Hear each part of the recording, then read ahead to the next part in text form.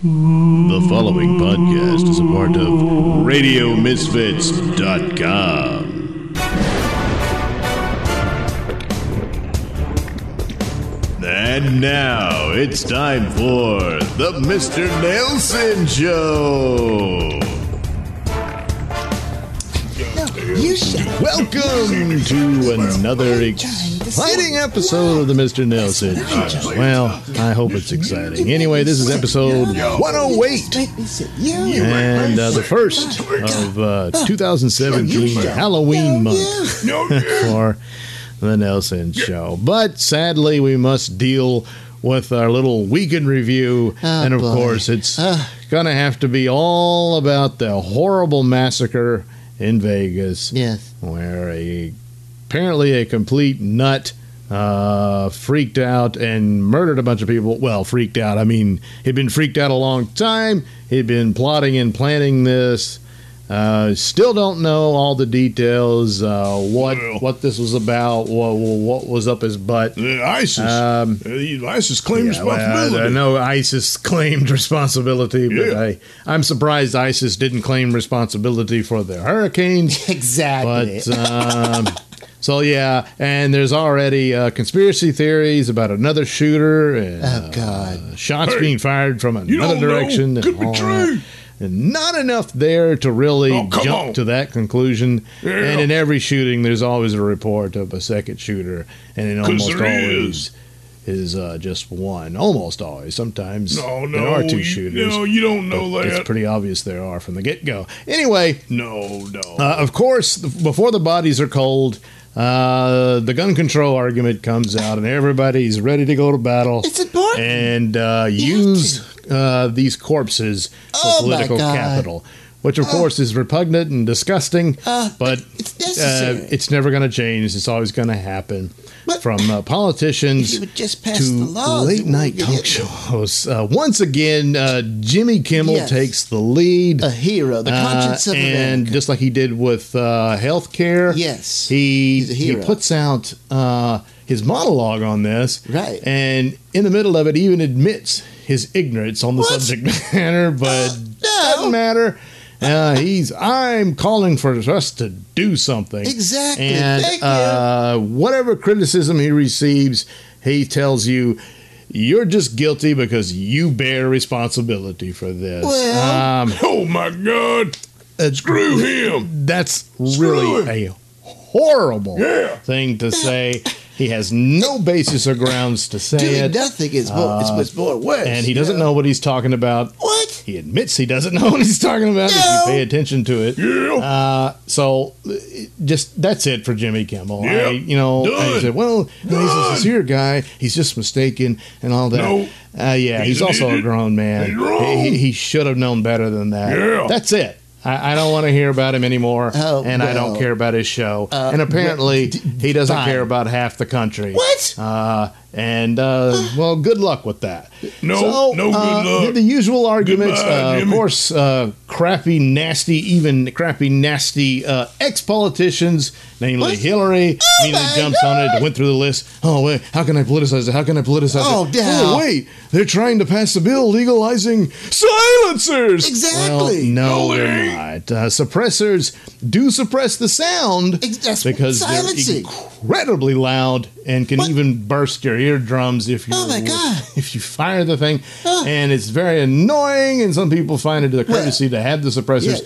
But the sound is then reduced to that of a jackhammer. So the idea that you won't hear it is ridiculous, and people like Hillary and the rest who are completely ignorant of guns have just watched too many James Bond movies.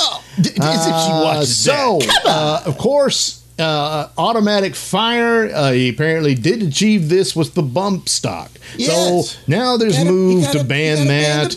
And interestingly enough, there seemed to be some agreement on that. Republicans are saying, we could probably do something on that. Even the NRA saying, you could probably put some new regulations there. Of course, they're not talking total ban, which would be what the Democrats would want. But to say there's no wiggle room or give or compromise is not true. But, of course, immediately when this became clear, you had people on the left coming out, if you think a bump stock ban is enough, you got another thing coming. Exactly. Thank you. If they came to an agreement, passed that bill, and even Jimmy Kimmel could come out, oh man, we made this happen. We did it. Yeah, it'd be true. But the hardcore leftists and movement people would remind him that we need the theater to continue because that's what matters, not actual achievement.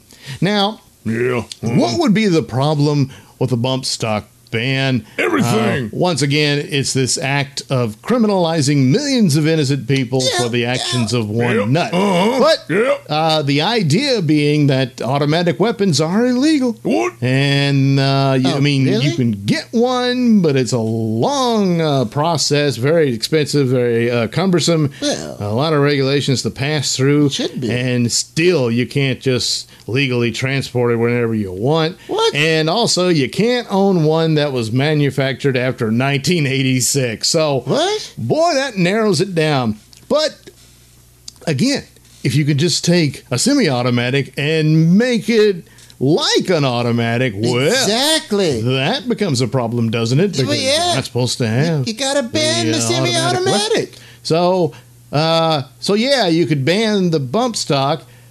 Unfortunately, it's not that hard to make one of your own. Oh, my God. You really aren't doing a whole lot, but that's typical of Washington because, again, theater, emotion, these are the things they use to manipulate you. So the truth is, they don't know what to do. What? If a guy wants to kill a bunch of people and nobody else is clued in on what his plans are, the odds are he's going to be successful. Oh, my God. And that's the truth of the matter. See, you're a do-nothing. Basically, the heroes here are individuals who helped other people, and, of course, the law enforcement who charged this guy. Yes, he did ultimately kill himself. That's right. But, yeah, he did that because the cops were coming. So he didn't want to be captured. So a gun stopped there it. you go. There you go. The sad thing about this type of politicization is that you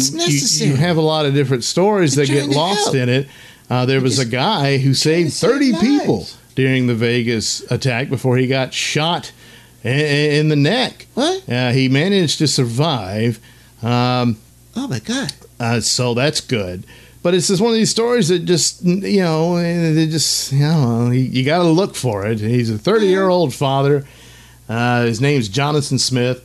And he went back into the line of fire trying to help people, and they credit him with saving 30 people. Yeah. And, we're too busy looking at other things. Well, we're trying to save future kudos victims. to Mr. Smith. It's just too bad he's not more of the story. But where's the capital in that, So, come on. New York Times, of course, said, oh, my God, there's been over 500 mass shootings and all that. Of course, when you break it down, they consider a mass shooting about 4 people. So this could include domestic disputes that went crazy, gang shootings, and the like. Why you got to bring that up? No. Once again, manipulating you and lying. Then a bunch of people saying this is because of white supremacy and blah, blah, the shooter was white, so it really brings the crazy out and helps no one. Nope. But if you're in a certain camp, you were there before this happened, and you're there now. Yep. And nothing really changed there. Not leaving my camp. So we'll have to wait for the full details of explanations about this guy. But ultimately, just looks like to me this was a nut. And he had the cash and the wherewithal to do this. Exactly. And he did. And we got to take that away. I don't think legislation is going to do much about it. What? No, it can't. You got to ban weapons. And here's the thing. Once again, now, the trend is, every time this happens, is to mock thoughts and prayers. So offering condolences. Do anything. Being a sincere person who cares. When you're powerless to do things about harsh reality. But we're not. The best you can do is wish condolences to people. But now that is shameful in today's morality, if you can call it that. Turning a blind eye to this. Wouldn't. Horrific. But yes, thoughts and prayers for the victims and their families, and for the people who were injured and are still having to recover from these horrific injuries caused by this evil son of a bitch. Now, so there was so many elements, and I collected it. Stupid actors tweeting things about you can just walk into Walmart and buy a machine gun and stuff like that. You probably can. Yeah, I'm not going to waste time with that. I think it boils down to a town hall meeting that CNN conducted with Nancy Pelosi. Oh yeah, and she took questions, and a Marine stood up who's also a guy who owns a gun shop, and he put the most important question that I think is pretty much sums up the whole debate. So let's take a listen to that. Oh, man. We have Dan Hinkson. He's a retired U.S. Marine captain, now owns a small gun store in Virginia. Thank you for being with us. Thank you for your service to the country. What's your question, sir? Thank you, Mr. Cuomo, for taking my question. Leader Pelosi, thank you. This is very difficult for me, as a retired Marine, to see these kinds of travesties happening in my country. And then on the flip side of that, as someone who is in the firearms industry, who caters to clients who support the Second Amendment and are trying to acquire firearms for their own personal protection, it's very difficult. And my condolences go out to those who have been injured and killed and their families. My question is, given the totality of the events surrounding this latest incident, we have potentially a lone wolf shooter, although that's being questioned now, I think, for very good reason. Someone who's a multimillionaire, spent thousands upon thousands of dollars to acquire his means of destruction, legally from all everything that we can see. Someone with that kind of motivation, what new law can we put out there that would stop something like this? Well, first, let me thank you as a Marine, your service to our country, and thank you for your thoughtful question, Dan. We had come together in a bipartisan way to put together what we thought would save the most lives, and that is to have background checks. Oh, man. You already have them. Gun violence prevention background checks, and to have them be effective. I believe that when the he passed them, by the way. Surveys are taken about this, Dan. Overwhelmingly, members of the National Rifle Association support background check. And they already have them. The chairman, the person who's the head of our task force, Mike Thompson, Congressman Mike Thompson of California, he is a Vietnam vet, wounded in Vietnam, a gun owner, hunter. We all support the right of the Second Amendment right to bear arms, so that it isn't a question of that. It is a question of saying the people that you sell guns to, I'm sure, would not object to having a background check. Again, he passed the background check. They all get checked, but there are loopholes. Yeah. There are loopholes on he had no record, so it wouldn't work at the gun shows, and we want not true. And there's one other loophole. Person-to-person sales. Yeah. Sometimes. And so see, Cuomo had to bail her out there because she doesn't know what she's talking about. But what do you mean? Everybody knows about the gun show loophole. No, God damn it! Everybody. Except you idiots like you. Yeah, all right, Red. What Cuomo pushed in there because he understood the person-to-person sales. So you could have private entities sell guns like that, and person-to-person could, which that even includes situations that doesn't even have anything to do with a gun show. I mean, it's like, well, it could even be where you inherit the guns from a relative who died and that sort of thing.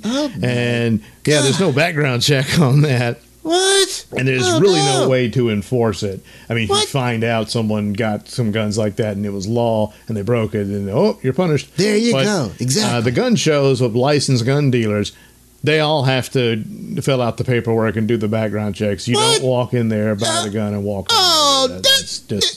I just don't. It's just not true. I don't believe you. And they keep pushing it because it works well for people to think that there's actually something they can do, and this concerns people who don't have anything to do with guns and don't know anything about That's it. right. So Like that's you, part of the Lefty. theater. It makes votes, it gets donations, and that's why they'll keep doing it. No matter how many background checks they pass, they're always going to act like there aren't any. There are. Hit it there, And didn't I? Yeah. that's that. So once again, she lied. Did she answer his question? Yes. Not really, because she lied. No. And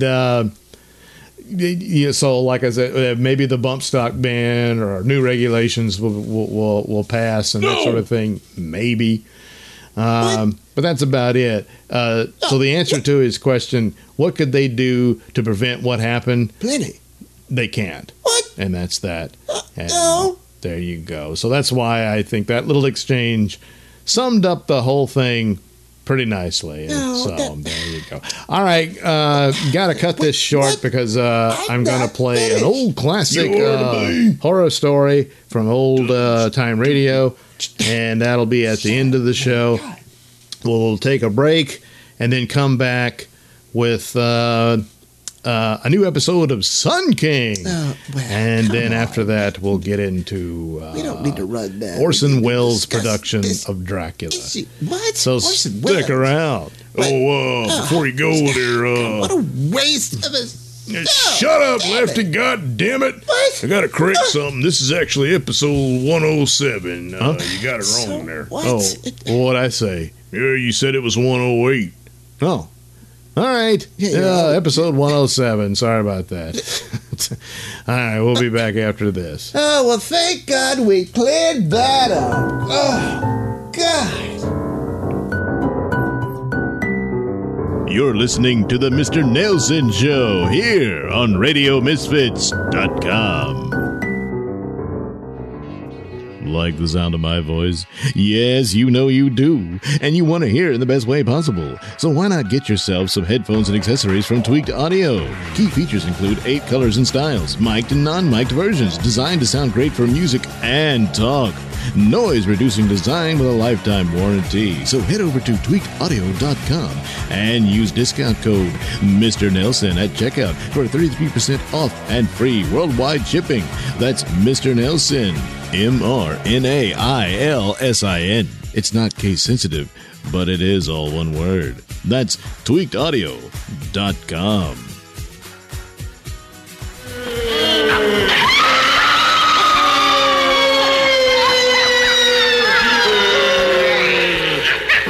You'll shriek at the sight of 13 ghosts when you see them through the new Ghost Viewer that will be given to you free at this theater.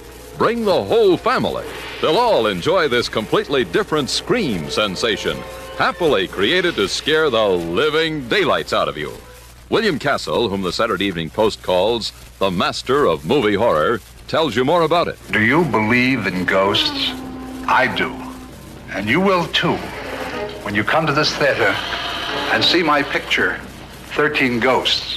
When you see 13 ghosts, you'll be given a supernatural viewer, which will enable you to penetrate for the first time into the spirit world. It will let you see all 13 of our weird, wonderful, and wildly assorted ghosts. 13 Ghosts, the motion picture where there's a ghost for each member of the family. See the ghost of a lion in the basement.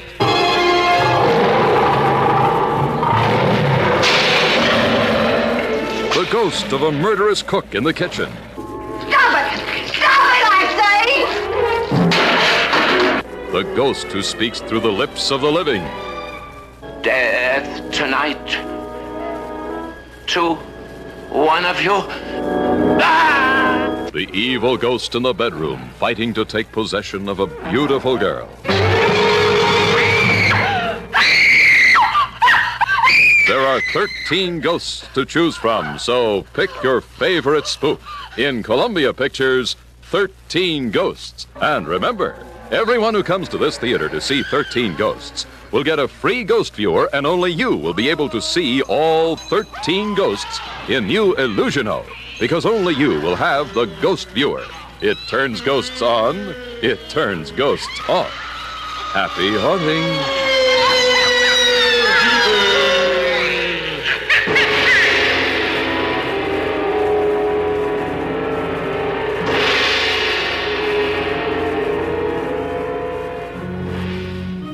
say, gang, if you've ever been over to my selfie.com/Nailsin store, where I keep all my poor man's Mystery Science Theater videos, you'll find that a lot of these movies are pure crap. Yes, they're public domain garbage. And that's the idea, because you probably wouldn't want to sit through that crap just as is. But with my little additions and my witchy commentary and cartoon sound effects and, yes, bathroom humor, it makes it easy for you to get through it. It's like watching the movie with me. Yeah. Well, occasionally some of them aren't crap at all. In fact, they're quite good.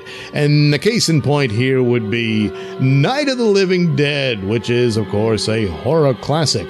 But for some dumb reason, it fell into public domain. Someone forgot to register copyright. So there it is. It's wide open for assholes like me to dump all over it just for fun. I shouldn't, but of course, I just can't help myself because, well, I'm a smartass.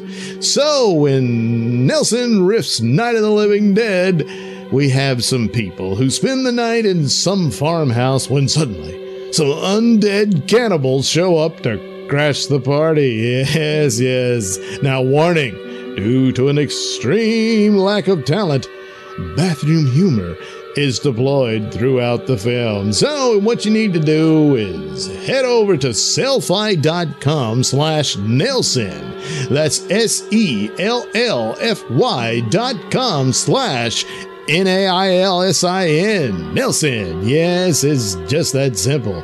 And for $1.75, Nailsin Riff's Night of the Living Dead can be yours. Go there now.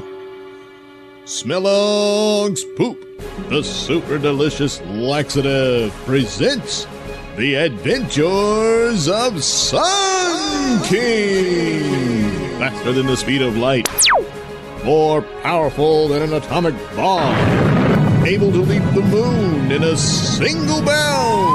Look! Up in the sky! It's a comet! It's a UFO!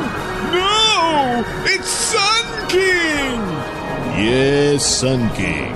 And who, disguised as mild-mannered tabloid reporter Mark Milktit, fights a never-ending battle for truth and justice. In our last episode, Sun King has been forcing the weapons magnate Rex Rain into traveling to the small country of Krapistan, specifically West Krapistan, which is involved in a civil war with East Krapistan, a war which appears to have been manipulated by Mr. Rain himself for the means of profiting from it.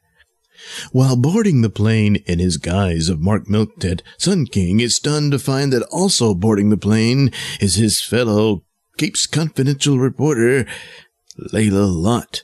He's also even doubly surprised to discover a hijacker is on board who seizes control of the plane and forces it to divert to East Krapistan. Allahu Akbar! I seized this plane in the name of jihad! You will divert this plane to the nation of Krapistan! Krapistan's where we're headed. What? Oh, right. No, I mean East Krapistan. Yes, you will take there. I will kill everyone on board. Wow, now he's taking us to East Krapistan.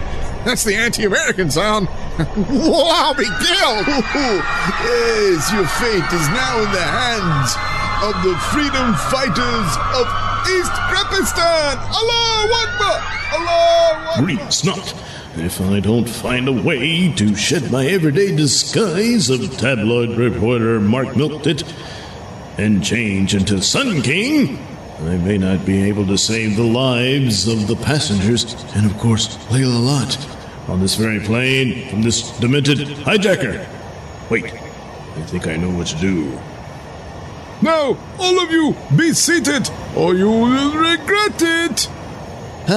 Oh no! Don't look now, but look, what's that behind you? What? Where? What? Oh, I don't see anything. I don't see anything either. Yeah, there's nothing there. Man, Mark, what the hell were you talking about? Mark? Oh, where did he get to now? If you're looking for something to see, you need look no further than right here, you filthy terrorist. Who are you? Sun King! Ah, thank God. Don't come any closer, Sun King, or I'll be forced to blow this plane sky high along with all these passengers. Don't be a fool. Besides, I think you're bluffing. I don't see any explosives on you. Guess again, my friend, for I have several pounds of C4 explosive shoved up my rectum, and I need only activate the detonator, and boom goes the plane. Green snot. According to my solar vision, his rectum is indeed packed solid with explosives. I've got to act fast. And so, traveling at faster than the speed of light, Sun King grabs the terrorist and takes him to the back of the plane, where he opens the door, and the two men fly out, and he closes the door behind them, all of which appeared to the passengers as a blur of gold and red. What just happened? I don't know. Are we alive? Are we alive? And outside the plane, Sun King continues to struggle with the would-be hijacker. Release me, you foul infidel demon! Oh. What is it? Oh no. Oh, boy. Of course. My solar-energized force field protected me from the blast. However, the blood and guts of the man are all over me. I know, all speed at super sheer force, cleaning my uniform. And so, Sun King does just that, and is able to secretly return to the plane in a flash, and resume his everyday disguise of Mark Milk-Tit, completely unbeknownst to the rest of the passengers. There you are, Mark. Where the hell did you go? You missed Sun King and everything. What? Oh, boy, just damn my luck, but I'm sorry, Layla. All the excitement, I got a little airsick, and I had to go to the restroom and well, upchuck a bit. Oh, Mark. Later, at the international airport of Poopstain, the capital city of West Krapistan, Rex Rain tries to make good his escape. In all the confusion, I should be able to book another flight and get out of here. So much for Sun King. Going somewhere, Rex? What? It's you! Why, Rex, you look surprised to see me. And that bomb went off, I thought for sure. Remember, Rex, my solar-powered force field protects me from such harm. Oh, yeah. Well, Sun King, I suppose I owe you a bit of gratitude. After all, that hijacker certainly would have ended my life as well as the others. That's true, Rex. However, the fate that hijacker intended for you pales in comparison to the one I have in store for you. What are you gonna do? Absolutely nothing if you agree to join the West Krapistan army. What? What for? There's a war going on here, Rex, and they can use all the help they can get. So you'd better be at the recruiter's office tomorrow morning, or else. Later, at the hotel room of Rex Rain. Oh, man, what am I gonna do?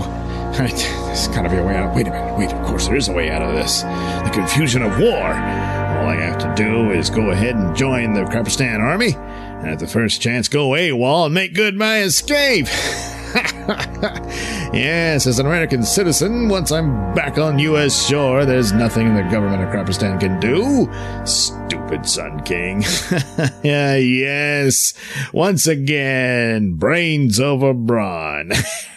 And then the next morning, at the recruitment station, Rex Rain is already outfitted in the uniform for a recruit and ready to report to his commander when suddenly he sees another recruit in uniform already, but something seems oddly familiar about the man. Good Lord, it's you! That's right, Rex. I decided to join too to, keep you company. Attention, new recruits. Due to the emergency nature of the war, all recruits must now report for duty to relieve the infantry at the front immediately. Well, it looks like you will be getting what they call the crash course and on-the-job training in the war. Welcome to the West Krapistan Army, and good luck with that. Oh my God! Come on, Rex, where's your sense of adventure? After all, the weapons were designed and built by your company. And soon, Rex and Sun King find themselves at the front of the Krapistan Civil War. Oh, God! Oh, jeez! This is crazy! This is no place for a sane man! We'll die here! So, it seems your views on the war change quite a bit when your own miserable life is at risk. Look, all right. You were right, I was wrong. What do you want from me? Just please, I'll do anything you want. Just get me out of here. It's simple, Rex. All you have to do is have your company sever all ties with the parties at Krapistan and no longer send these horrible, deplorable weapons of war to them. Oh, okay, done, deal. Just get me out of here! For God's sakes, Rex, calm down. I mean, your cowardice is turning my stomach. Look, you! I don't have a solar-charged force field! I mean, come on! Stop your whining, Rex. If you're looking for sympathy, you'll get none from me. After all, you're the one who... What? Oh no! Warhead! Who? It's this guy. His name's Warhead. He's one of our enhanced, superpowered mercenaries that we mutated back in the labs. Looks like the East Krapistanis hired him for their side. Oh boy, Lord, he packs a mean wallop. I should be able to handle. Good Lord, what? I'm bleeding. Oh no! Could it be that this Warhead character is more than a match for Sun King? Find out in the next exciting episode in The Adventures of Sun King! The Adventures of Sun King is a Nailsin production. All characters and stories are written and performed by me, Douglas Nelson, with music by Kevin MacLeod and other public domain sources. Say, gang, can't get enough of Mr. Nelson? Yes, and who can? Well, to help out in between shows, why don't you head over to Zazzle.com/the_MR_NAILSIN_store. Yes, it's just that simple. There you'll find all kinds of t-shirts, mugs, stickers, and pins, and even hats. Yes, that's right. All adorned with artwork by yours truly, Mr. Nelson. And of course, most prominently, the Mr. Nelson t-shirt, the Mr. Nelson pins, buttons, bumper stickers, and the mugs. Did I say mugs? Yeah. And a night-night shirt, that too. Oh, yes, and other lovely shirts that feature artwork from my Selfie store, my Selfie.com store /Nelson, where you can watch my little four-man Mystery Science Theater movies. Yes. And other t-shirts and stuff that I did just for fun. And even the Rob Saul Show t-shirt is there. Yes, you can have all those goodies. You need to go to Zazzle.com/the Mr. Nelson store. That's right, the Mr. Nelson store. Zazzle.com/the_MR_NAILSIN_store. Oh yeah, it's just that easy.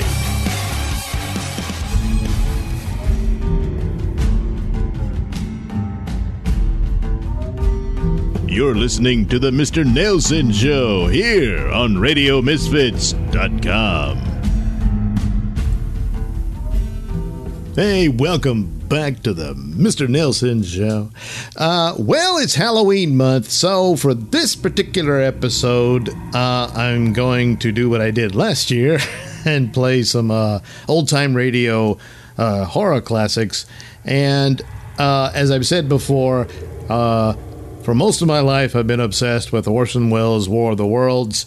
production and all that. And I think I'll get into, I think I've done it before about found footage movies and how they apply to that, but I think I'll talk about that in a later episode. Anyway, the Orson Welles radio group, the Mercury Theater on the Air, their whole shindig was to do radio play adaptions of literary classics. And so, of course, H.G. Wells' War of the Worlds was one of them.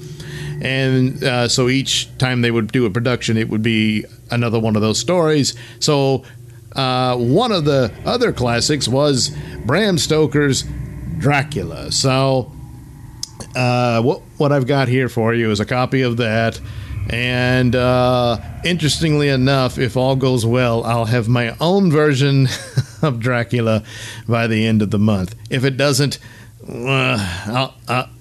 I'll have something for you. But so I thought it would be interesting to play yet another Orson Welles bit and from the Mercury Theater on the Air. So here is Orson Welles' Mercury Theater on the Air's Dracula. The Columbia Network takes pride in presenting Orson Welles in the first production of a unique new summer series by the Mercury Theater on the Air.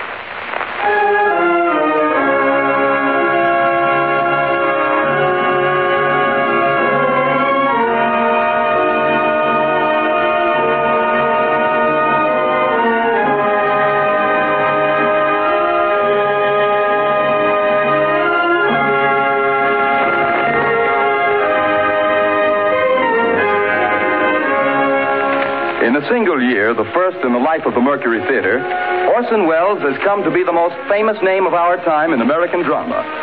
Says Collier's Magazine, 23-year-old Orson Welles threw a bombshell into Broadway. Robert Benchley writes in the New Yorker, the production of the Mercury is, I should say, just about perfect. Time Magazine declares, the brightest moon that has risen over Broadway in years. Welles should feel at home in the sky, for the sky is the only limit which his ambitions recognize. And finally, the United Press remarked, meteoric rise of Orson Welles' Mercury Theater continues unabated. With 4 hit shows in its first year, the Mercury might well close its door on a season unparalleled in Broadway history.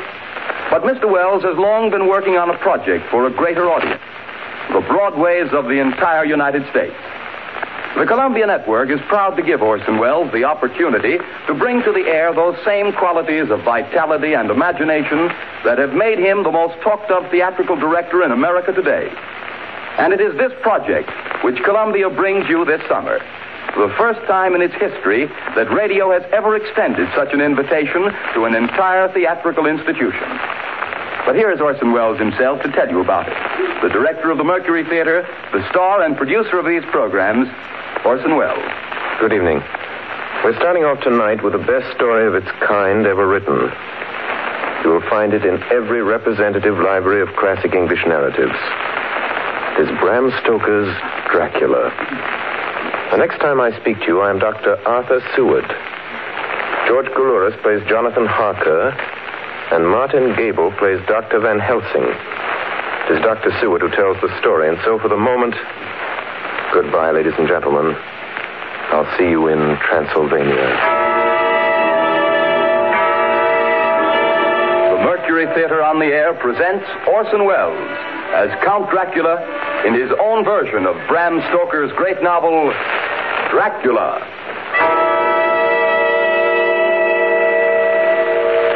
Ladies and gentlemen, my name is Arthur Seward.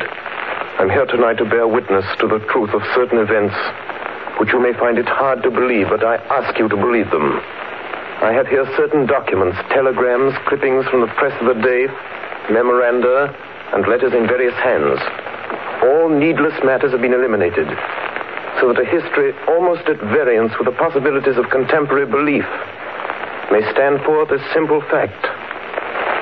I present you first with excerpts from the private journal of Jonathan Harker. I, Jonathan Harker, lawyer's clerk, article to Peter Hawkins, Esquire of Exeter, England, am writing this journal in the hope that if misfortune overtakes me, it may one day come to the eyes of those who love me. I set out from London on the last day of April to visit one of our clients in Eastern Europe. On May the 3rd, I arrived in Budapest, and came after nightfall to Klausenburg on the borders of Transylvania. At Bistritz, there was a letter of welcome for me from our client, informing me that his carriage would await me at the Borgo Pass. It was signed Dracula.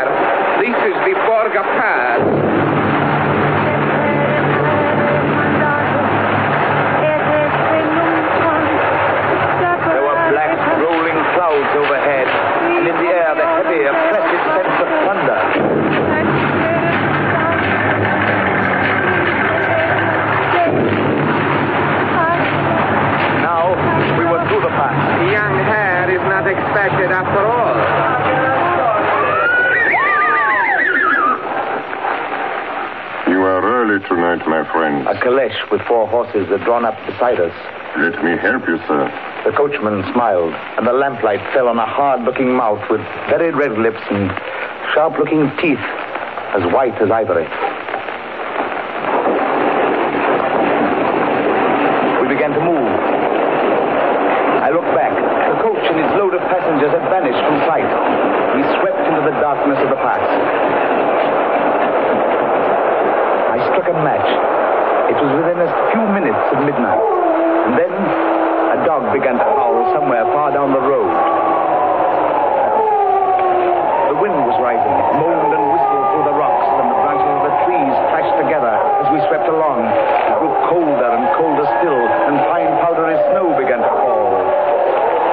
The baying of wolves sounded nearer and nearer, as though they were closing round us from every side. We kept on ascending, always ascending. The howling of wolves was growing less.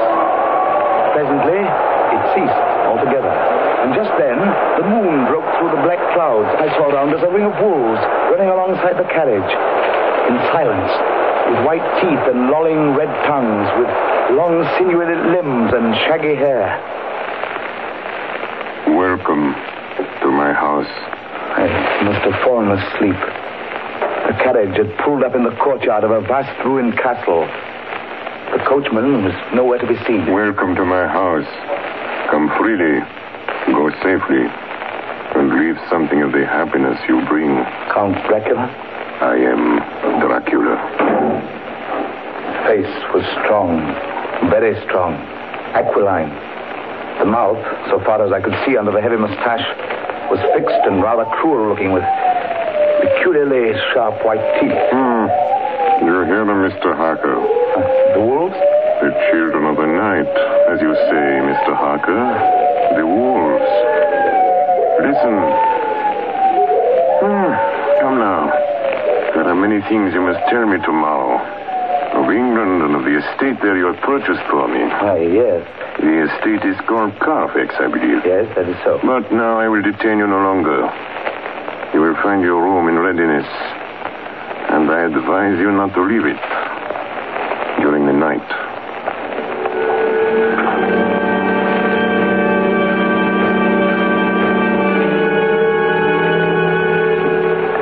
This castle is on the very edge of a terrible precipice.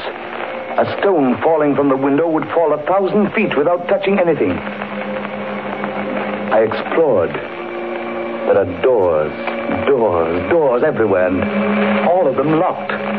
The door to the great hall, the door to the courtyard, every door in the castle is closed, bolted against me. The castle of Dracula is a prison, and I am a prisoner.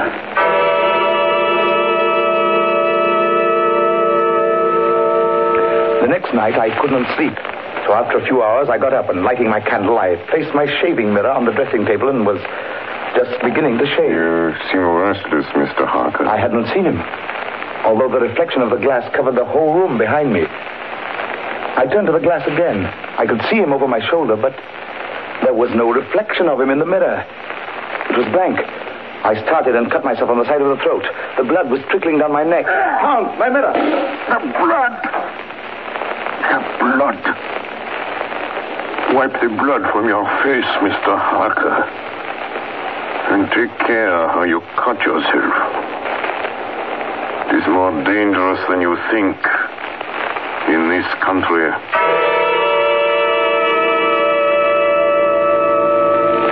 When I woke, I found most of my things were gone. My passport, my notes, my letter of credit. I could find no trace of them anywhere. And my door is locked from the outside. June 20th. There is work of some kind going on in the castle. Now and then I hear the faraway muffled sound of mattock and spade. And last night, the second of the predated letters which Dracula made me write, the second of that series which is to blot out the very traces of my existence from the earth, went forth.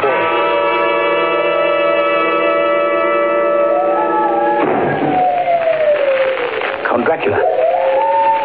Yes, my young friend. Well, what of me? When am I free? When can I leave this place? Free?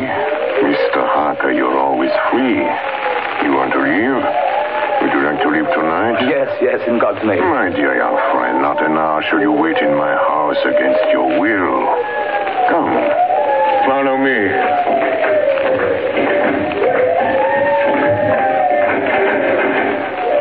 The door seems to be bolted. How strange. The door is locked. Well, in God's name, open it. As you will, Mr. Harker. You English have a proverb which is very close to my heart. Welcome the coming, speed the parting guest.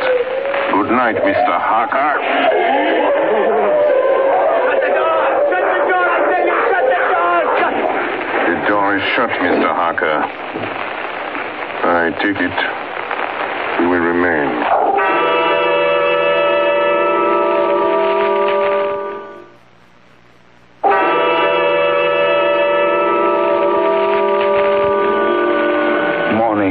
June the 30th. These may be the last words I ever write in this diary. Oh, God preserve my sanity. I have never seen Count Dracula by day. At sunrise, at the first cockcrow, he is gone. I do not understand these things. I only know that the wolves obey him, and that he is a man with hair on the palm of his hands, with sharp teeth, and no blood in his face. He casts no shadow. He cannot be seen in a glass. And he moves like a bat across the sheer face of the castle walls. He eats no food and is mortally afraid of the crucifix. As I write this, I hear in the courtyard the rolling of heavy wheels and the cracking of whips. And there is in the passageway below a sound of heavy boxes being set down. Boxes shaped like coffins. And I know what they hold. The boxes are filled with holy earth from the chapel beneath the castle. It is the last box being nailed down. And now I hear the heavy feet tramping again. The door shut. The chains rattle.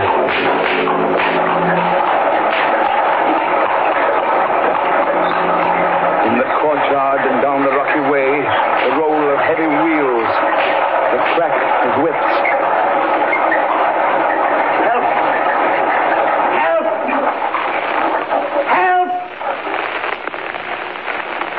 The wagons have gone. I'm alone in the castle. I'm alone in the castle. I'm alone in the castle. I'm alone. I'm alone. I'm alone. Ladies and gentlemen, this is Dr. Seward. Mr. Harker's journal terminates at this point. I now present in evidence a clipping dated August 8th of that year from the Yorkshire Telegraph from our correspondent in Whitby. One of the greatest and suddenest storms on record was experienced here today. The weather's been somewhat sultry, but Saturday evening was fine. The band was playing. The piers were crowded with holidaymakers. The wind fell away entirely during the evening, and there was a dead calm. There were but few lights at sea. The only sail noticeable was a foreign schooner under full canvas, which was seemingly going westward. A little after midnight came a strange sound from over the sea, and high overhead the air began to carry a strange, faint, hollow booming. Then, without warning, the tempest broke. And there, with all sails set, was the foreign schooner rushing with terrific speed toward the shore. A searchlight was turned on her. And there, lashed to the helm, was a corpse with drooping head which swayed horribly to and fro at each motion of the ship. A moment later, she crashed. And then a strange thing was seen. At the very instant she touched, a huge dog sprang up on deck from below and, running forward, jumped from the bow onto the sand and, making straight up the east cliff toward the graveyard, vanished into the night. The Coast Guard, going aboard at dawn, found the dead man fastened to a spoke of the wheel. Tightly clutched in one hand was a crucifix. The man must have been dead for quite 2 days. In the pocket of the dead man's coat was found a bottle, carefully corked, containing a roll of paper. This proved to be an addendum to the ship's log. There was found on board only a small amount of cargo, and that of a most unusual nature. Apparently the ship carried nothing but earth. Common earth, packed away in wooden boxes, shaped much like coffins.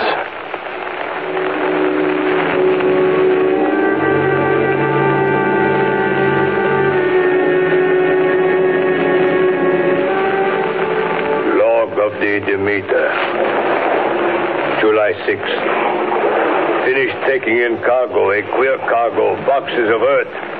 At noon, set sail, east wind, fresh. Crew, 4 hands, 2 mates, cook, and myself, captain, July 11th. Entered Bosporus. At dark, passed through Dardanelles. Mate reported in morning that one of crew, Valjoden, was missing. Took larboard watch 8 bells last night. He was relieved by Chilicia. Came to his bunk. There's something aboard this ship. No. Don't laugh, Captain. In the rain last night. Oh? A tall, thin man go up companionway and along the deck forward and disappeared. When I go to the bow, no one. And the hatchways all closed. July 22nd. Rough weather last 3 days. All hands busy with sails. No time be frightened. Past Gibraltar and out through straits. All well. July 24th. Last night, another hand was lost. Disappeared. Like Chilicia. Leave off watch midnight. Then we never see him again. What, double watch now? I don't take watch alone no more. Double watch. Double watch. July 29th. Had single watch tonight as crew too tired to double. When morning come... Hey! Hey, Milo! Banoisin! Banoisin! Is Banoisin below? Banoisin's gone! Banoisin's gone like the others. Like all the others. The mate and I have agreed to go armed henceforth, July 30th. Last night, we are nearing England. Weather fine. All sails set. Captain! Captain! The man in the watch in the stairs was missing! Both missing! Now, only self and mate and one hand left to work ship. August 3rd. 2 days of fog and not a sail sighted. At midnight, I went to relieve the man at wheel, and when I got to it, found no one there. It's here. I know it now. I saw it. Like a man, tall and thin and ghastly pale. It was in the bows looking out. I gave it the knife, and my knife went through it. What? Empty as air. What is it? What are you talking about? It's here, and I'll find it. It's in the hold. In one of those boxes of earth. I'll unscrew them one by one and see. And see. He is mad. Stark raving mad. It's no use my trying to stop him. He can't hurt those big boxes. They are invoiced as common earth. I know the secret now. The sea will save me from him. That's all that's left. That's all that's left. August 4th. I am all alone on my ship. And still the fog. I dared not go below. I dared not leave the helm. So here all night I stayed. And in the dimness of the night, I saw it. I saw him. God forgive me, but the mate was right to jump overboard. It was better to die like a sailor in the blue water. But I am captain, and I must not leave my ship. I shall tie my hands to the wheel when my strength begins to fail. And along with them I shall tie that which it dare not touch, my crucifix.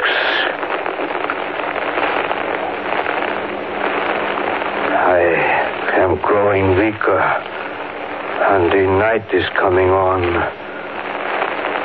God and the Blessed Virgin help a poor ignorant soul trying to do his duty.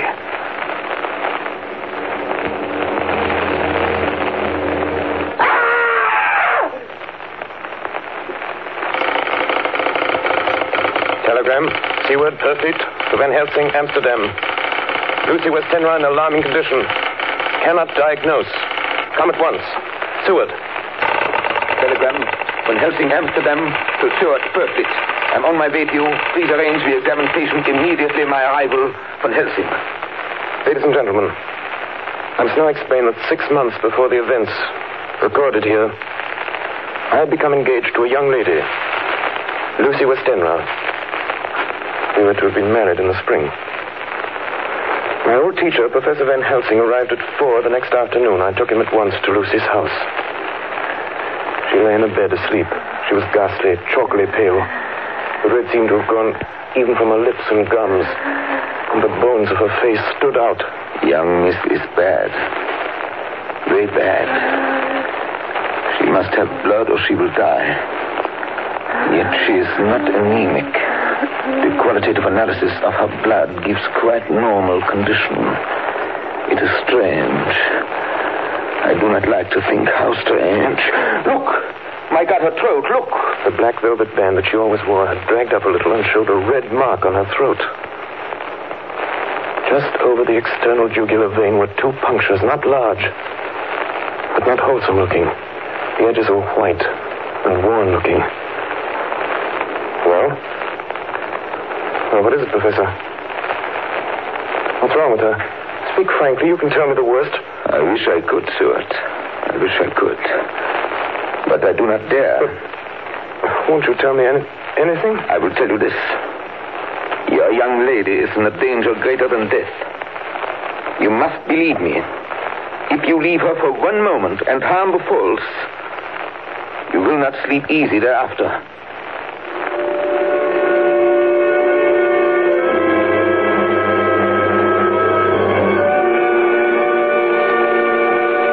September 8th. I sat up all night with Lucy. Arthur, I'm afraid. Night, dear.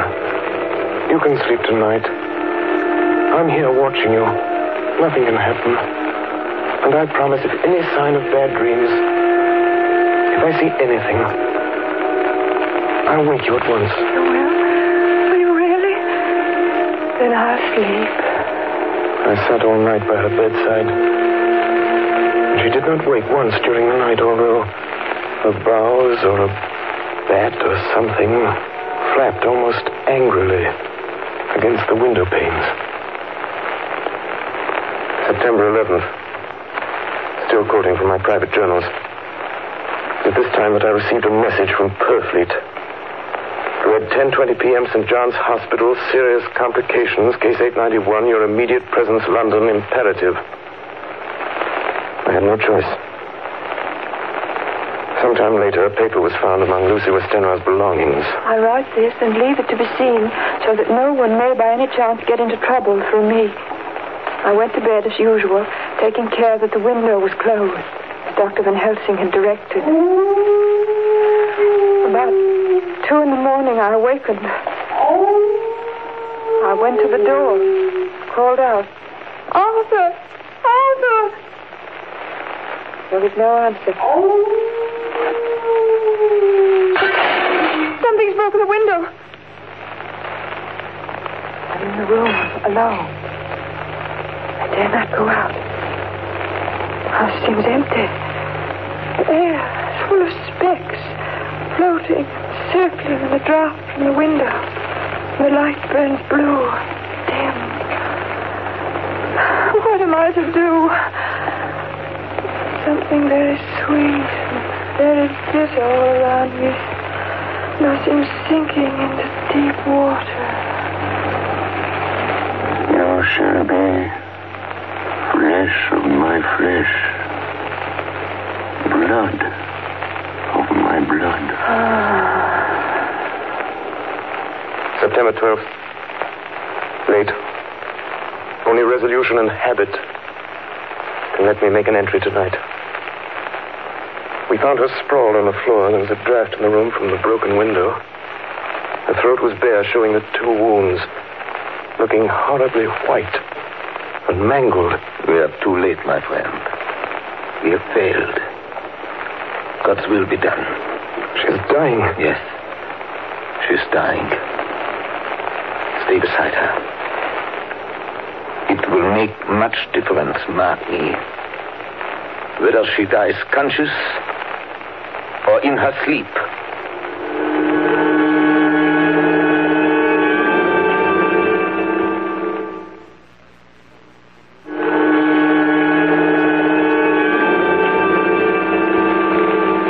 It was late in the afternoon before she opened her eyes. Arthur, oh, my love, I'm so glad you've come. I took her hand and knelt beside her. Her breath came and went like a tired, peaceful child's. And then the light from the setting sun fell on her face, and then, insensibly, a strange change came over her. Her eyes grew suddenly dull and hard. Her breathing was heavy. The mouth opened, and the pale gums drawn back made the teeth look large and sharp. Arthur, oh, my love, I'm so glad you've come. Kiss me. Bend down and kiss me. Not for your life. Not for your living soul and hers. Lucy! She's dead. Poor girl. There's peace for her at last. The end. Not so. It is only the beginning.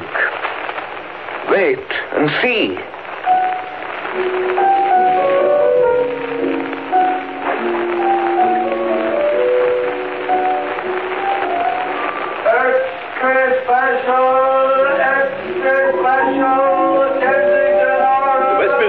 September 25th, a Hempstead mystery. The Kensington Horror, the stabbing woman, and the woman in black are vividly recalled to mind by a series of events that have taken place recently in the neighborhood of Hempstead. Several cases have occurred of young children straying from home or failing to return from their playing on the heath. In all these cases, the children have given as their excuse that they have been with a beautiful lady who offered them chocolates. In each case, the child was found to be slightly torn or wounded in the throat. The wound seemed such as might be made by a rat or a small dog.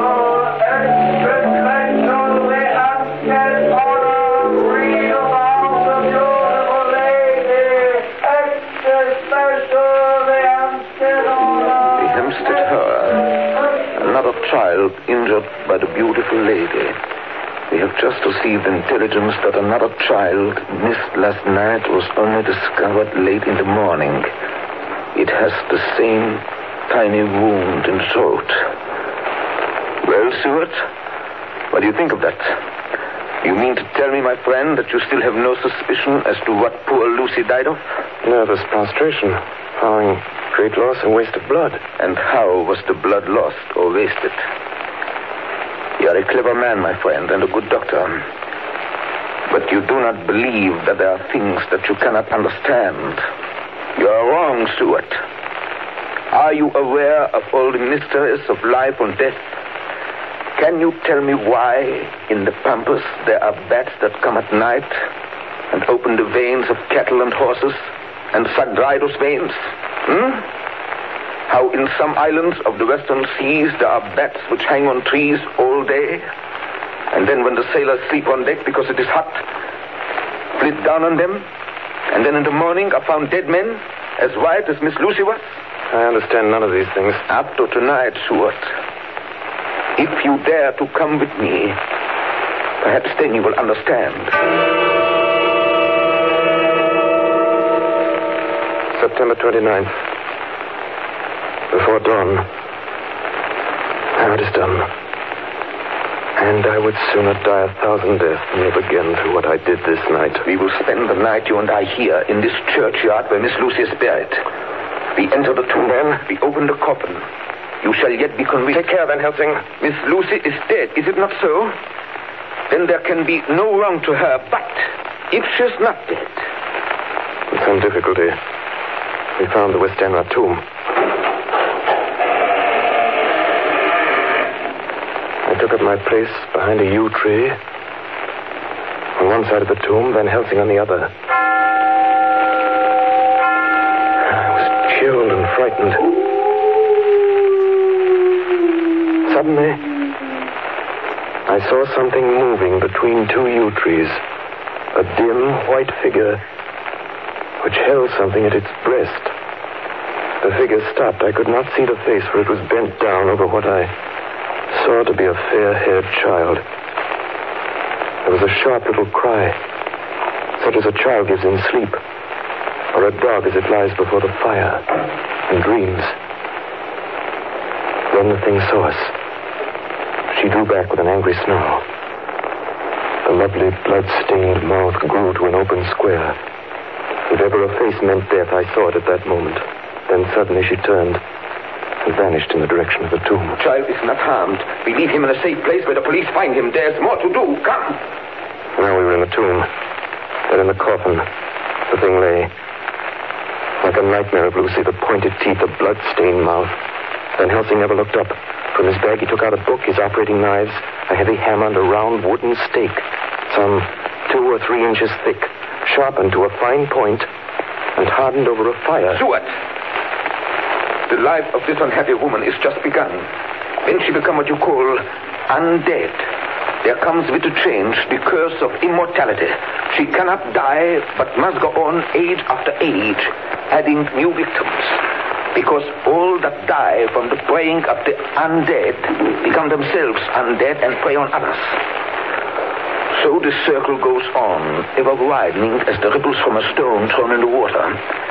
But if this lady, this undead, be made to rest as true dead, then the soul of the poor lady whom we love shall be again free.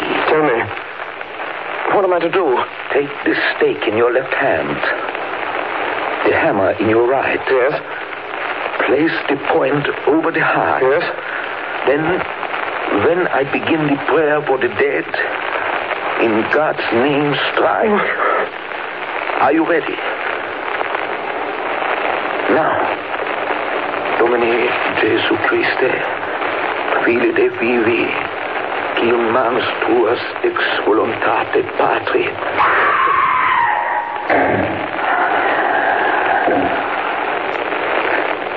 On the morning of July 11th, a man was found on the border of Transylvania.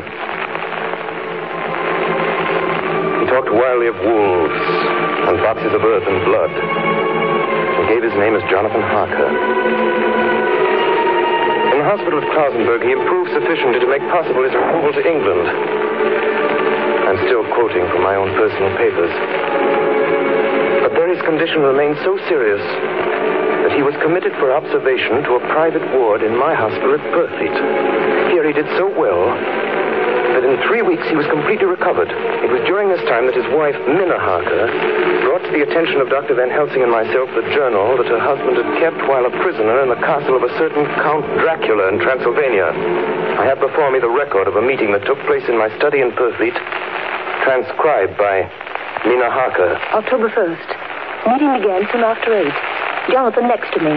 Dr. Seward, opposite to Van Helsing, at the head of the table. My friends, there are such things as vampires. Had I known at first what now I know, one so precious life had been spared to many of us who love her. The vampire which is amongst us is of himself so strong that he can direct all the elements. The storm, the fog, the thunder. He can command all the meaner things, the moth and bat, the owl and the fox and the wolf. How then are we to begin our strike to destroy him? How shall we find his place? And having found it, how can we destroy? My friends, it is a terrible task that we undertake. To fail here is not mere life or death. If we fail, we become as him. Foul things of the night, as him. What do you say? I answer for myself. Count me in. I'm with you. The professor laid a small golden crucifix on the table. We took hands, and our solemn pact was made. My friends, we too are not without strength. The vampire flourishes on the blood of the living. Without this, he cannot live. He throws no shadow. He makes no reflection in a mirror. He can transform himself to a wolf, to a bat. He can come on moonlight rays as elemental dust. He can see in the dark.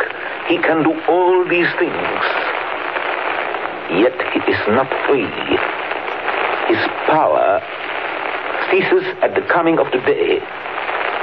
Then, until night, he must remain in the shape in which he finds himself, and except in his coffin home, in those earth boxes, he cannot rest.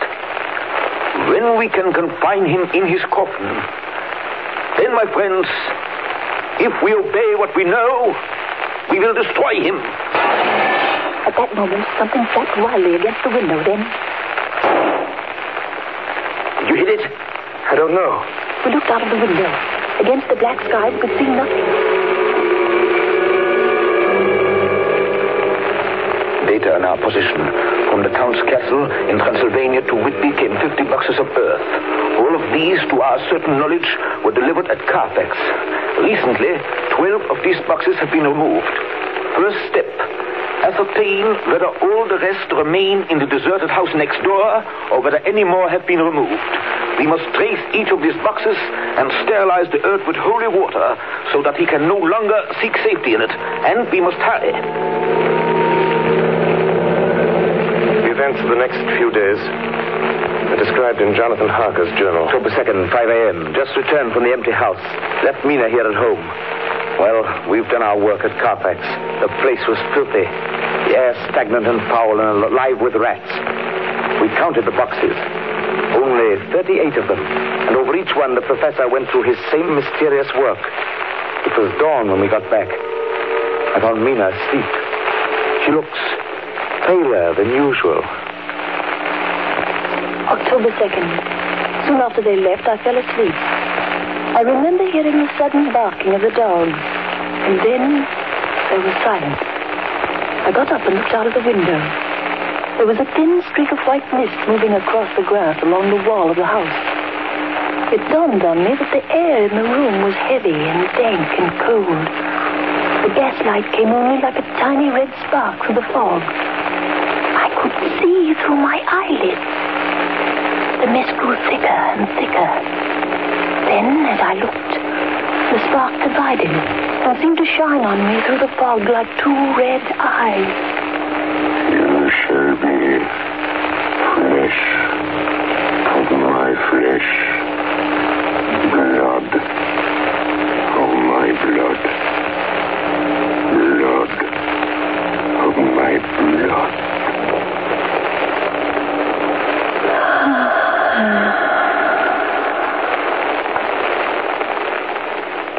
October 2nd, 8 p.m.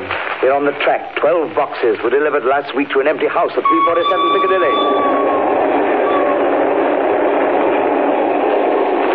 My dear friends, until the sun sets tonight, Dracula must retain whatever form he now has. We have this day to hunt out all his lairs and sterilize them. Then he will have no place where he can move and hide. But we have only until sunset. The house in Piccadilly was empty. Like the one at Purfleet, the same sickening smell was in the air. On a table we found a clothes brush, a brush, and a comb, and a basin. The latter containing dirty water, which was reddened as if with blood. The boxes are back here. 8, 9, 10, 11. Only 11. There's a 12th box somewhere. Gentlemen, it is after 6. The sun is setting. We've no time to lose. He will return at any moment. Open the boxes. Quiet. Listen. Be ready. It is he! The window! You waste your bullets, gentlemen. You think you baffle me?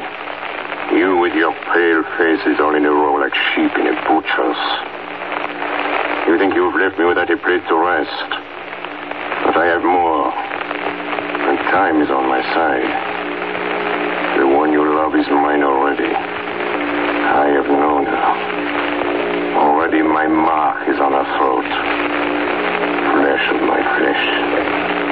Blood of my blood. She is with me always. Over land or sea.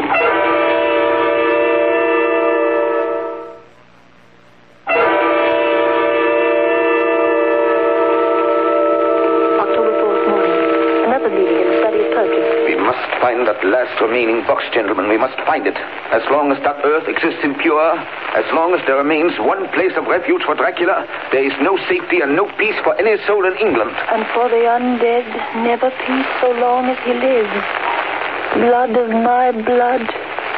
Blood of my blood. Mina, how do you know that? Quiet. With me always. Over land and sea. Mina, darling, how did you know that Dracula said those... I don't know. The words just came. Strange. There are times when somehow I feel that I'm with him. At sunset? Yes. Just at sunset. And again at sunrise. Dr. Van Helsing, if I could... If at that time you... Have you the carriage? Carriage for what? What do you mean? Dr. Van Helsing here will question me. I will question her, yes. In a state of hypnosis. The one you love is already mine, he said. She is with me always, over land or sea. Count Dracula. Perhaps she will betray you if she is really with you, this one we love. Who knows? If she is really with you over land or sea. Blood of my blood. Mina. Yes? Answer me, Mina. Are you with him? Yes, I am with him. Where are you? I do not know. It is all dark. What do you hear? The lapping of water. I can hear it on the outside. Then you are on a ship? Yes. What else do you hear? There is the creaking of an anchor chain. What are you doing? Still. Oh, so still. It is like death. Like death.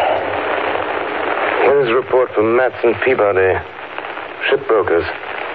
Dated October 5th, according to Lloyd's list, the only sailing ship that left for the Black Sea yesterday was the Tsarina Katrina, bound for Varna. Some hours before she sailed, a man came alongside, all in black, driving a cart with a great box in it. This he lifted down single-handed and carried below. No one remembers having seen him after that, as heavy mist came up over Doolittle Dock until sailing time. The rest of London Harbor remained completely clear. Our plans are made. The average sailing time from London to the Black Sea is 3 weeks. We can travel overland to the same place in 3 days. We shall be there waiting for him when he arrives. October 15th, arrive Varna about 5 o'clock. Mina seems stronger.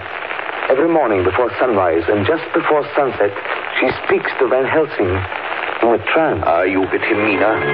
Tell me, are you with him? I am with him. What can you see? Nothing. All is dark. What can you hear? I can hear the waves lapping against the ship and the water rushing by. The wind is high. I can hear it in the shrouds when the bow throws back the foam. So, the Tsarina Katrina is still at sea, hastening on her way to Varna. The Count cannot cross running water, so he cannot leave the ship without being observed. What do you hear, Mina? Lapping waves and rushing water. Darkness. Darkness and wind. A whole week of waiting. Daily telegrams from Lloyd's. Not yet reported. Not yet reported. Rushing water and creaking masts. Darkness. Darkness and wind. October 24th. Telegram. Lloyd's, London to Harker. Tsarina Katrina reported this morning. From Dardanelles. Lloyd's, London to Harker, October 28th. Tsarina Katrina in heavy fog reported entering Galatz Harbor at 1 o'clock today. Galatz is 38 hours from here, and the first train for Galatz leaves at 6:30 tomorrow morning. My friends, we have lost.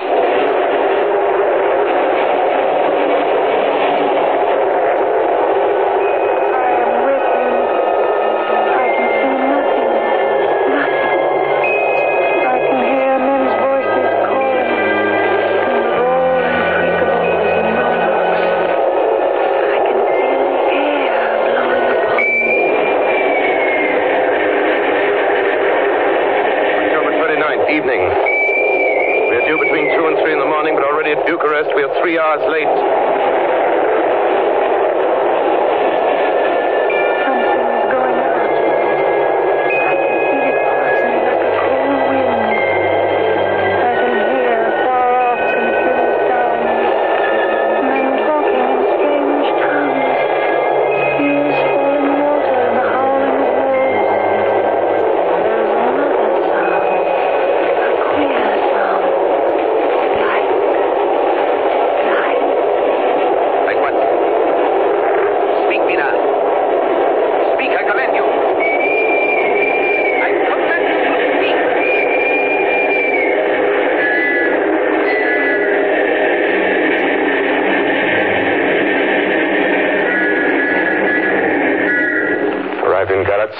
Saw Captain Tsarina Katrina. A man come aboard with an order an hour before sunup to receive a box for a party by the name of Dracula.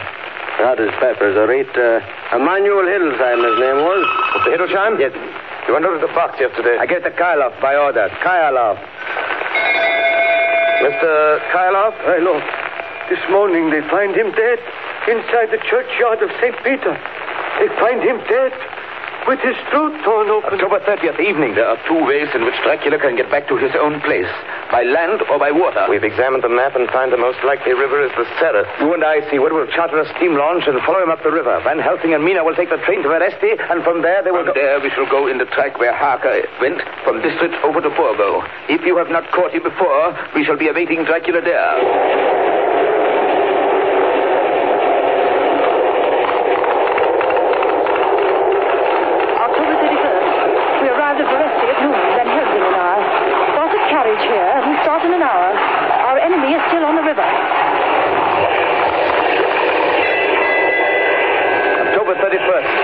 A good speed up the river at night. There's plenty of water and the banks are wide apart. November 1st, evening. No news all day. We hear that a big boat went up the river before us, going at more than usual speed.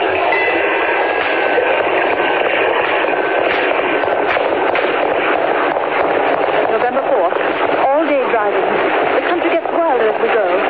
By morning we shall reach the Borgo Pass.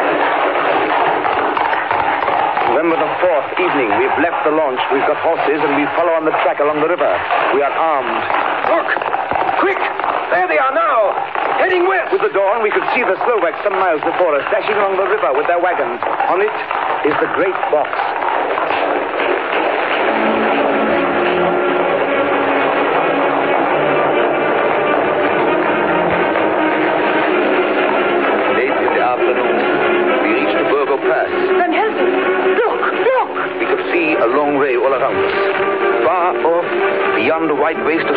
the river like a black ribbon curling. Between us and the river, not afar off, came a group of men, mounted Slovaks hurrying along. In the midst of them was a wagon which swept from side to side. On the wagon was a great box. Look! We see two horsemen following fast, coming up from the south. Now the horsemen are not more than a mile behind. Now the wagon is quite close to us. We can see the great box swaying crazily. Now they are almost upon us.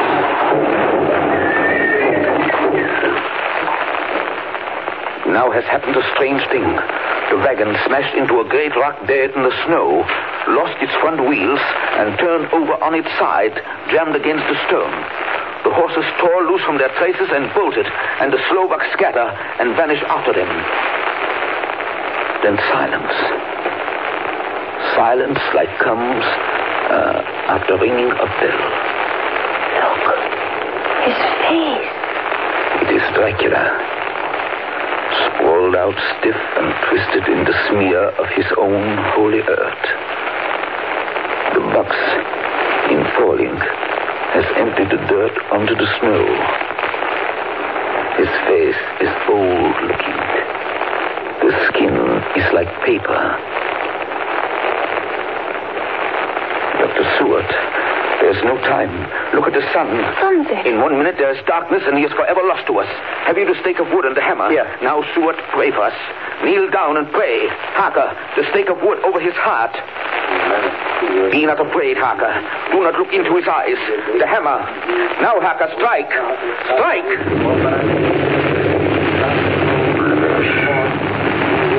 Flesh of my flesh.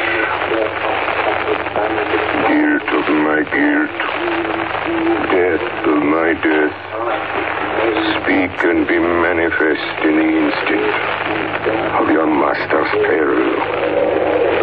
Elements of darkness, rain, evil winds, mist, and mold, and tempest. Strike!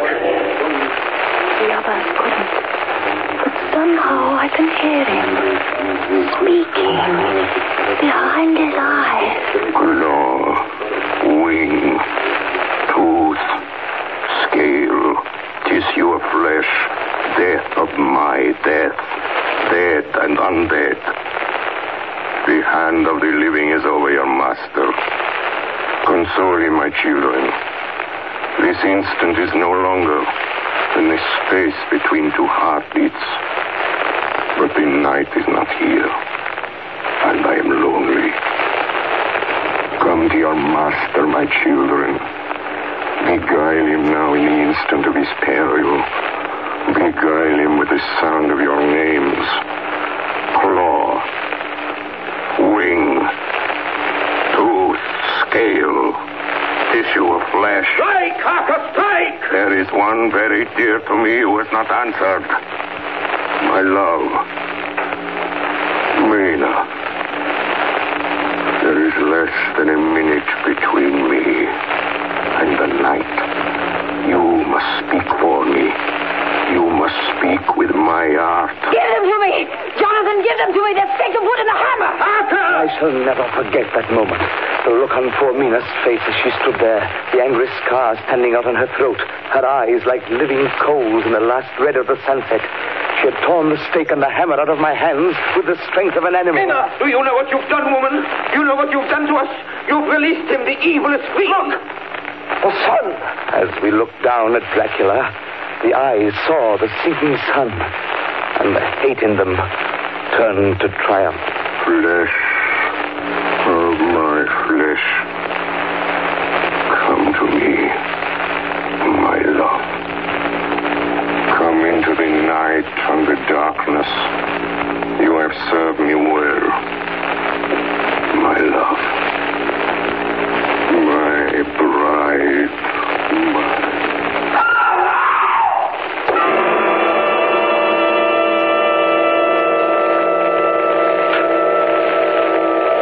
Ladies and gentlemen, all the evidence in this case is now before you. I've added nothing. And to the best of my knowledge, I've omitted nothing that might help to throw light on the extraordinary events of the year 1891. which culminated on that terrible evening in the Borgo Pass. There remains only this one last report. When Mina Hager seized the stake and hammer from her husband, I believe she was under some form of hypnosis. She herself remembers nothing. But whatever influence was at work on her, she must, at the last moment, have rejected it. For at the exact instant the sun disappeared, it was Mina Hager who drove the stake through the heart of the thing that called itself Dracula. At that same instant, even as we looked, the wound on the side of her throat was no more. As for Dracula, before the scream of the creature had died from our ears, the whole body crumbled into dust and passed from our sight. In the final moment of dissolution, there was in the face a look of peace, such as I never could have imagined might have rested there.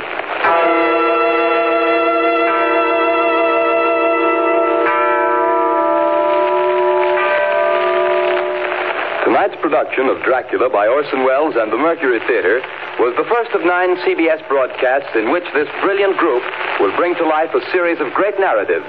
In the cast tonight, Dr. Van Helsing was played by Martin Gable, Jonathan Harker by George Coulouris, Dr. Seward by Orson Welles, the Russian Captain by Ray Collins, the Mate by Carl Swenson, Mina Harker by Agnes Moorehead, Lucy Westenra by Elizabeth Farrer, and Count Dracula by Orson Welles. Bernard Herrmann composed the original music and conducted. Dan Seymour speaking. And there you have it, Orson Welles' Dracula, and probably a more faithful adaptation to the original story than most of the movies you've probably seen. Now, just for spooks and giggles, I've been rewatching old Universal horror movies this month, and I've gotten through Dracula was the first one, Frankenstein, Bride of Frankenstein, and then The Mummy. With Dracula, it was interesting because you got to remember this is not that long after the end of the silent film era, so a lot about the movie making process was still in its infancy there, and there's a lot of just dead air in the movie. There's no music. There's some musical piece that opens the movie, and that's about it. So it's kind of a weird experience there. And then Van Helsing kills Dracula off camera, and you just hear the hammer and stuff. And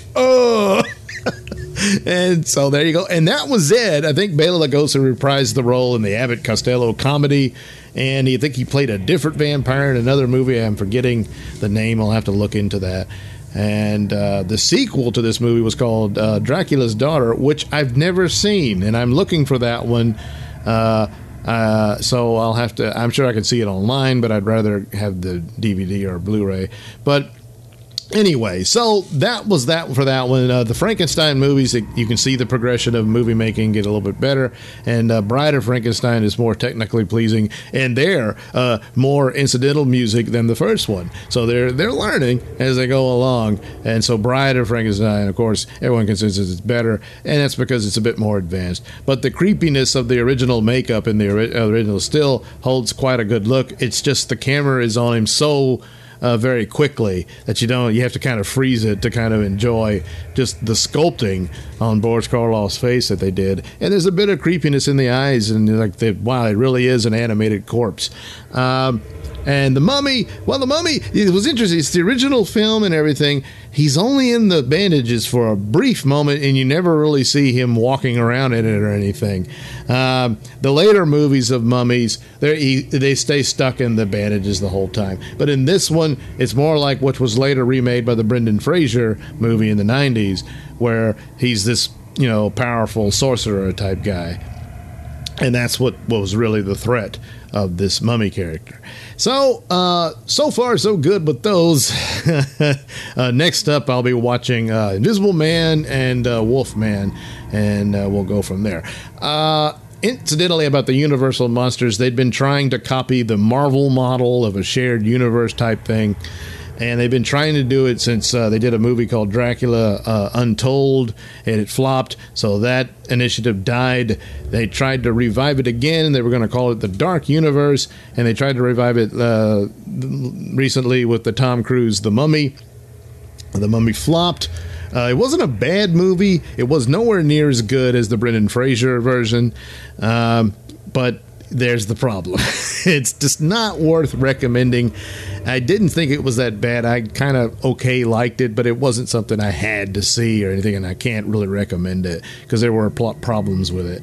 And certainly nothing that could begin a new franchise type of thing. So once again, they failed. The next movie was supposed to be a new Bride of Frankenstein with Javier Bardem and Angelina Jolie.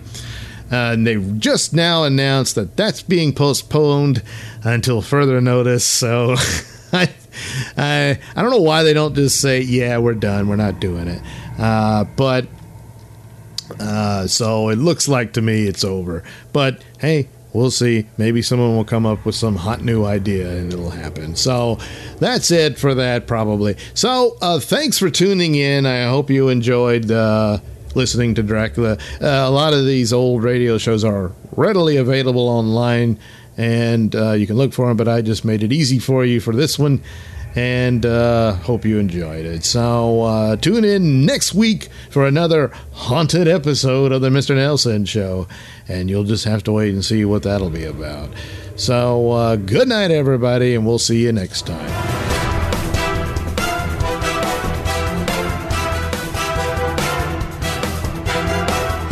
The views and opinions expressed during the Mr. Nailsin Show do not necessarily reflect those held by RadioMisfits.com. So, any complaints and or comments should be sent to @Mr. Nailsin on Twitter, where they will be promptly ignored and or blocked.